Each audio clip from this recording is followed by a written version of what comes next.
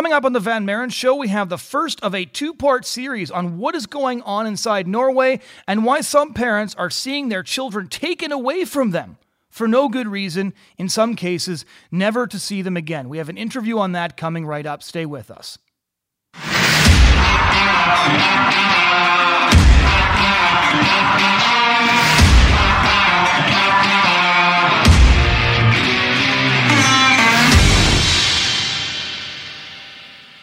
Hello everyone, my name is Jonathan Van Maren and welcome to the Van Maren Show on LifeSiteNews.com. Today is the first episode of a two-part series on what's going on inside Norway. Over the years, many of you have probably heard the stories, some reported on here at LifeSite News, of children being taken away from their parents, sometimes even American children or children not born inside Norway, removed by child services, and in some instances, never returned to them. To discuss this issue, I'm going to be talking to Bjorn Korf, who has become something of an activist on this issue. He's a radio host and activist based out of Vienna, Austria. He recently joined Citizen Go, a petition platform, as a campaign manager. He's been taking a very close look and working with parents who have had their children taken away from them, and he joined me to describe what is going on in Norway. So without further introduction from me, I'm going to turn this over to Bjorn Korf, who will explain to us exactly what is going on and what we can do about it. So first off, just tell our listeners and our viewers a bit about your work. It's a very unique and strange job that you have. We do a lot of culture war work here at LifeSite News, but I have to say, even in the context of the culture war, what you do is pretty strange. Well, actually, what I do for work is I'm a Christian radio broadcaster. And through that, I got involved what I do now, which is called now Step Up for Children's Rights, which is a voluntary initiative to help children in Norway that are being, I would say, abducted by social services. So, let's talk about the word abducted there for a minute, because I can hear a lot of people, thinking to themselves, this sounds sort of like tinfoil hat conspiracy theory. We in the West here too, we hear a lot about how good Scandinavia is. They've got a great system. It's very progressive. So this idea that child social services in Norway is actually abducting people will be very foreign to people. So let's make the case. What is the situation in Norway? How are they abducting children? How did this problem start? Give us some of the background here. Well, maybe best would be to give you a background if I share my own story, how I discovered and this explains it a little more. Because as I said, I am involved with Christian radio, and we do have another partner radio organization, which is from Romania, but they're also located here in Vienna. And they alerted us in 2016, which is now 4 years ago, to a situation in Norway. And they said there's this Romanian-Norwegian family, and they have 5 children, and all 5 children were taken for no good reason. And then just a couple of days later, I received a petition to sign. And my first reaction was like, well, they must have done something terribly wrong. Yeah, I remember this story coming out. Yeah, exactly. There must have been done something terribly wrong that the CPS, the Child Welfare Services, that they take all their 5 children. But then I started to investigate, and then I figured that all their friends, their relatives, their neighbors in Norway, even the teachers, they all said no, they haven't done anything wrong. And even the doctor who was supposed to look at the children, he said there was no sign of any violence. But yet these 5 children, they were put into 3 different foster homes without any proper investigation that took place beforehand, without any court judgments. Nothing has happened before that. So why were they pulled out of their parents' home? Well, it started from what was also known later on in the internet. That their 2 oldest daughters, they were already in primary school, and during a break at school, they were singing a Christian song. It's like you stand together with your friends, and then it's like what kind of songs do you know? And they were singing a Christian song. And then one of the teachers heard that and phoned the child welfare officers right away, asking for advice, saying, what should I do with a child that is apparently religiously indoctrinated in the home? And then 2 hours later, they came to the school. They picked up the 2 girls from the school. And at the same time, there was another car that pulled off to the parents' home and took I think, either from the kindergarten or from the parents' home, I can't remember, but they took the 2 other children, and then the day later they took the little infant, which was like 3 months old, so it was a baby that was still breastfed. They took that as well, and as I said before, they were placed into 3 different foster homes, and no investigation took place here, nothing. So how do they publicly defend this, right? Because the idea that you can just pull kids out of the house because of religious indoctrination, it seems far-fetched, right? I know people will say, well, Norway, Scandinavia in general has a fairly large Muslim population as well. So it's not like it's just Christian families that will be raising their kids with a specific religious faith and raising them with a faith that runs counter to many of today's progressive orthodoxies. So how did they defend taking these kids out of the home? Well, the thing is, if you ask them, they will never ever comment on one individual case.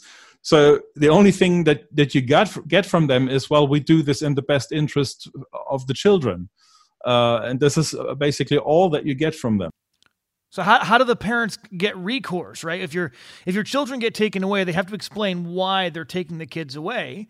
And so what do they tell the parents? And how can the parents seek recourse? Because it's an incredibly serious thing virtually anywhere in any Western country to have your kids taken away. It's not done very quickly. And when it is done, there's always, generally speaking, unless there's severe, dangerous abuse, there's usually multiple opportunities to reunite the family. Family reunification is a huge goal of child family services. And even if they can't place the child back with the parents, they generally try to find family, friends, or relatives so they disturb the culture and the child's life in the most minimal way possible. So how do they defend this to the parents?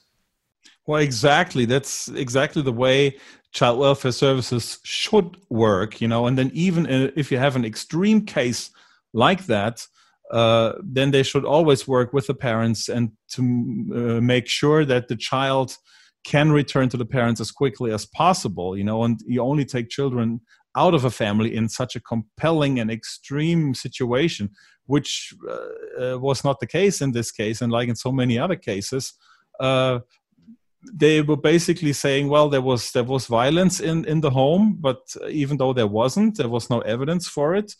And so they would then uphold the accusation that they were religiously indoctrinated. First of all, the parents weren't even really told what the reason was, so it took a while. And this even was a violation of any kind of law. I mean, you're supposed to know what you're being accused of, and I don't know how long it took them until they actually found out what they were being accused of. And this was one example that I found out. And back then I did a radio documentary, and I thought this was just a bureaucratic mistake, just one individual. Right. How did that particular case end? Well, the thing was that it drew a lot of international attention, especially since the father was Romanian, the mother was Norwegian, so it was a Romanian-Norwegian family. So the Romanian community, the Christian community out there in the world, they went on the streets, they did massive protests, really tens of thousands of people worldwide were on the streets protesting, give these children back to their family. And I think it was because of these protests that they eventually decided to give them back. Okay. Did the family stay in Norway once they got their children back?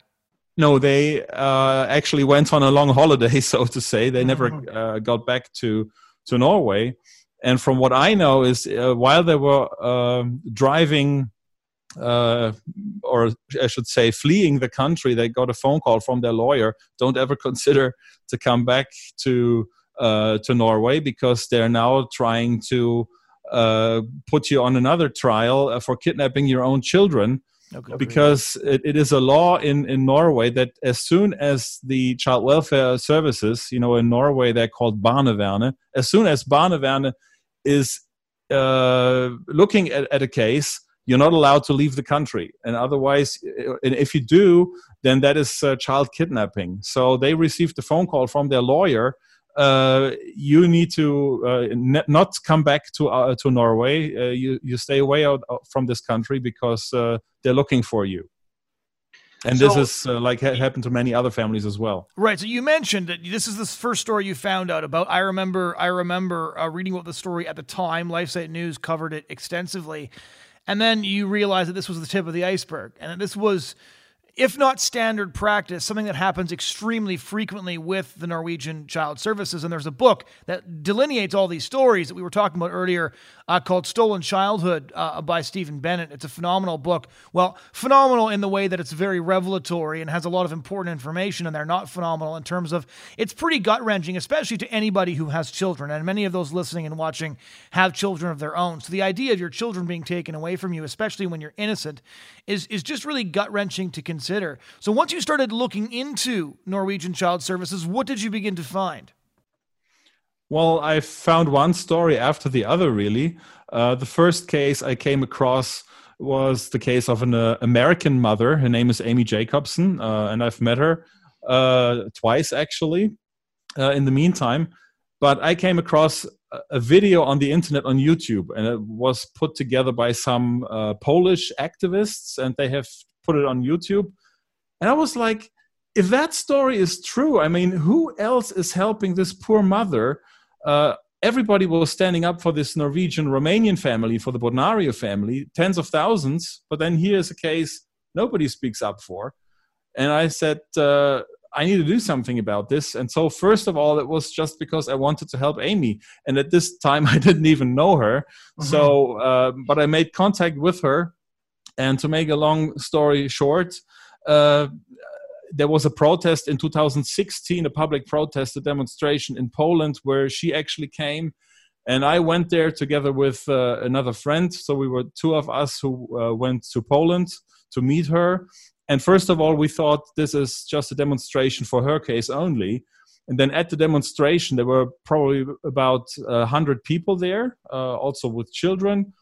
And then we had some time together. And then all of a sudden, everybody turned around to us and asked us, hey, tell me, what is your story with Barneverne, the Norwegian Child Welfare Services?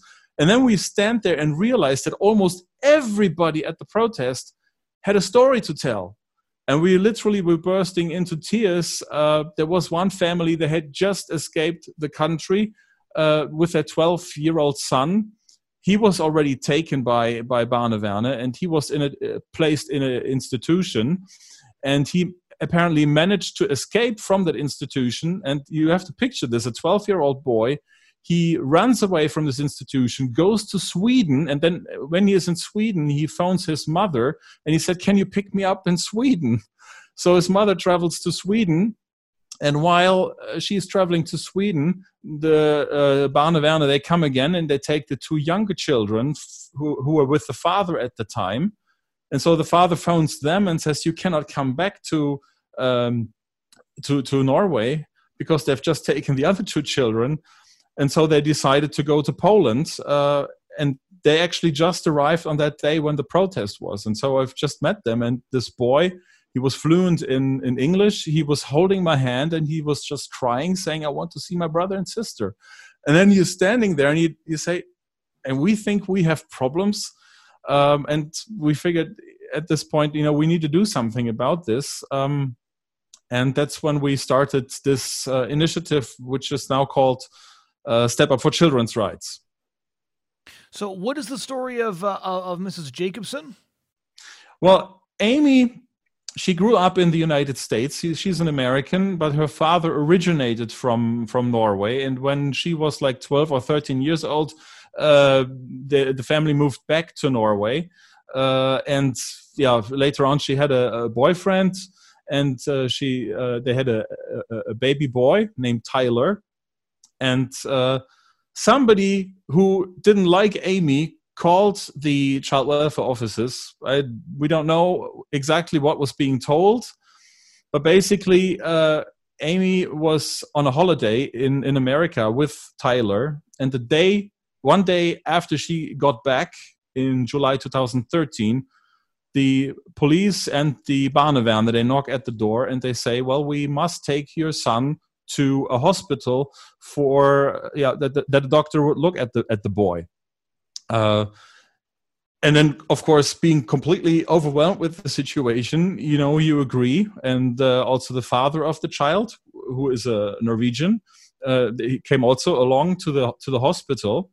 And that's very interesting because they didn't go to the local doctor who had all the records, all the documents about Tyler, who always said that everything is fine with Tyler. No, they went to a hospital which is 75 kilometers away from the place where they were living, which raises even wider questions. Why did they have to do that? And then there's a doctor who has never seen Tyler before. He examines the boy and he says, well, he's a little underweight with 19 months. He should have 10 kilos, and he only weighs 9.6 kilos. I mean, this is nothing. If you look at weight charts, there's no problem there.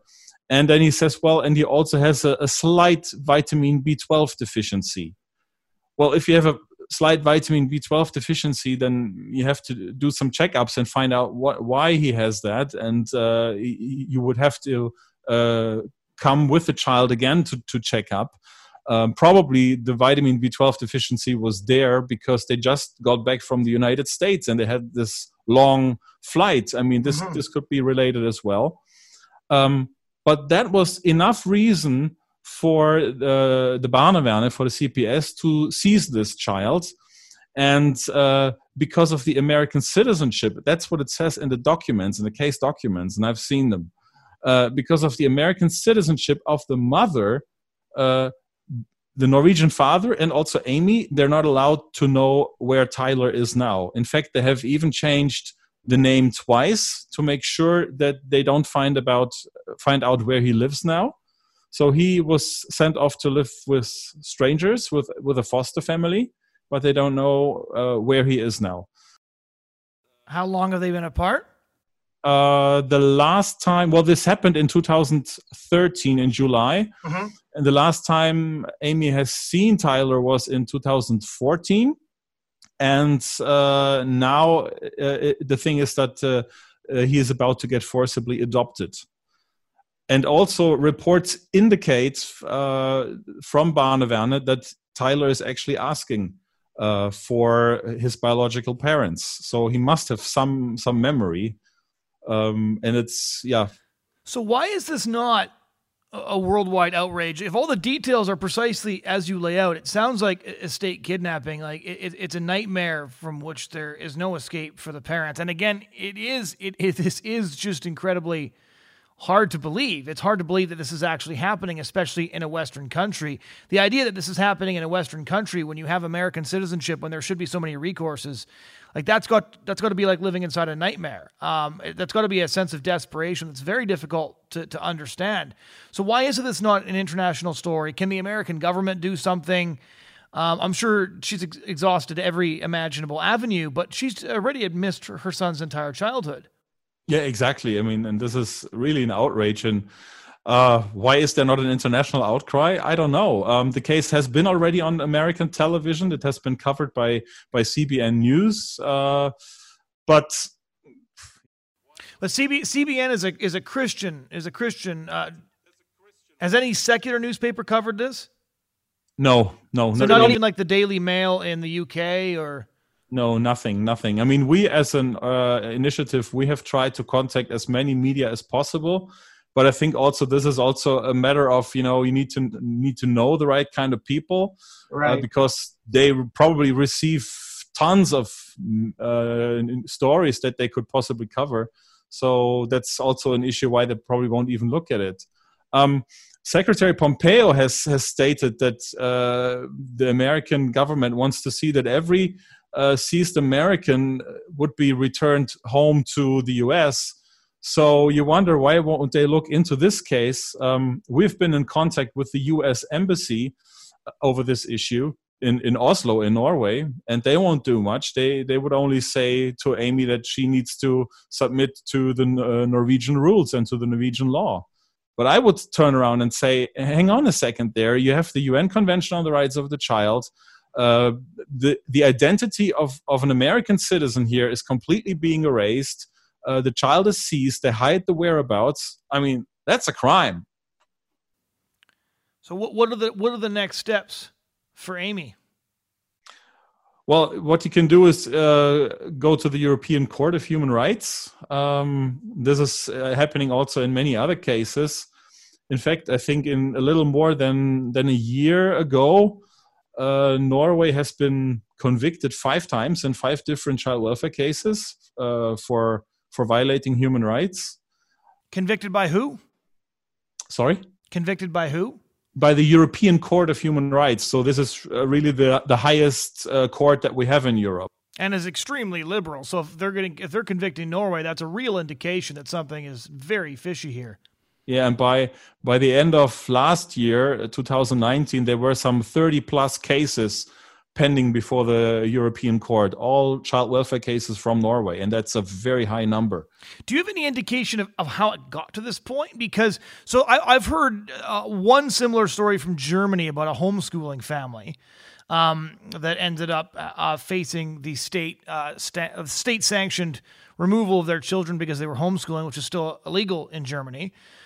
But for the rest of it, you only ever hear stories about Norway. And we've been hearing these stories for almost 10 years now, sort of trickling out. And every once in a while, they make a big splash. You're telling us that there's a lot more of these stories that don't actually make the news. So how did the Norwegian Child Services specifically get so bad? Because you don't hear about this from Sweden or Denmark or Finland or any of the other countries.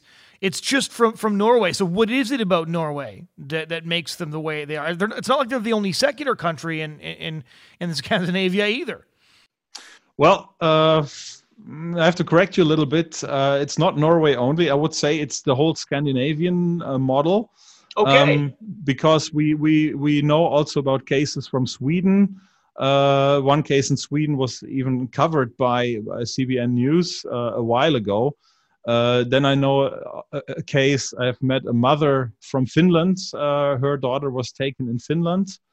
So this is not just Norway only, but I think Norway really, they have made an art of it. The media outlets they have researched in Norway, there was an Australian TV station and a French-German TV station, and they found out that child removals in Norway, they have gone up by 70% over the last years, and you have like 4 to 5 children that are being taken by the child welfare services each day. And then you think of this, that this is such a small country where you have only 5 million people, and then you have 400 different offices across the country.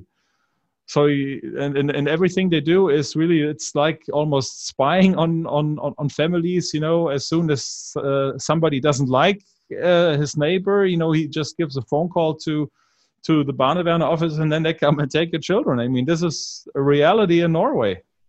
And so why are they taking the kids away? I keep on coming back to, there's got to be some sort of justification they're giving for doing this. Well, I would probably say a violence being involved here. But also, you're Canadian. There has been a Canadian case 2 years ago, the Kai Christiansen case, half Canadian, half Norwegian. Mm-hmm. They have lived all their lives in Canada, but then the father, he originated from Norway. They moved to Norway because he got to work there. And then the problem was that Kai, I think he was 10 or 12 years back then, his Norwegian wasn't so good, and people or the children in school, they bullied him a lot, and he even got death threats from his classmates or in school. So the parents decided to homeschool him. And this is actually allowed in Norway. There's no problem. You just have to let them know and tell the school that you do the homeschooling, and if you do it the right way, then there shouldn't be a problem. And that's what they have done. But still, the school would report them and say, well, they homeschooling, and we don't want that. And the same day they came and they were chasing this boy. There's a video on Yeah, I saw the video. Yeah, you saw the video, where they're chasing this boy in the snow and he's screaming for help. And there's no investigation taking place whatsoever. And this is... He returned to his family in that case, correct? Say that again? He was returned to his family eventually. He was returned to this family, but only because there was an international outcry. That's right. The Homeschool Legal Defense Association got involved there, and together with Citizen Go, they had this petition, and then within 2 weeks, tens of thousands of people, they have signed this petition, and then he was returned. But they had to turn in his passport. So they said the boy will get back his passport when he has reached a proper age. So they just wanted to make sure that the family would not flee the country. Yeah, I know people that won't even go to Norway on a business trip with their kids because of Norway's reputation. People have told me that. So what is the response to all of this? You have an initiative that you work on with several others to try and help these children, and it's just you and a collection of people who have heard about this and gotten passionate about it, talked to the victims. What sort of work do you do? What sort of success do you see in response to what's going on? And then I guess I'd also love to know we know what the child services accuse people of. Is it the suspicion that they're largely taking kids away from families who do have deep religious beliefs or are sort of bucking the progressive trend in some way or other? Well, this can also be used as a reason why they take children, or right. make a reason. They construct cases. We see very often they take little things. For example, there's a spider web on the ceiling in your house. And then they would say, well, the mother can't properly look after the children. And they find little things and they put a case together and say, you're not good enough. And this is a problem, you're not a good enough parent. And this is what comes across to so many people. But to answer your question, what we do, we started off in 2016 when we decided we wanted to do something. We first of all had a conference. We called it the Save the Children Conference, but then we realized that Save the Children, actually the name is already taken by another organization. The Kielburger brothers, I think. Yes. But we had this conference, and then we invited experts from Norway, and by now we have a large network of professionals, psychologists, doctors, nurses, lawyers, etc., and all across Norway, and they all say this system needs to be shut down immediately, and they need to have a complete new start. It needs a new child welfare system. So we had some of these experts there back in 2016, but also victims who shared their stories.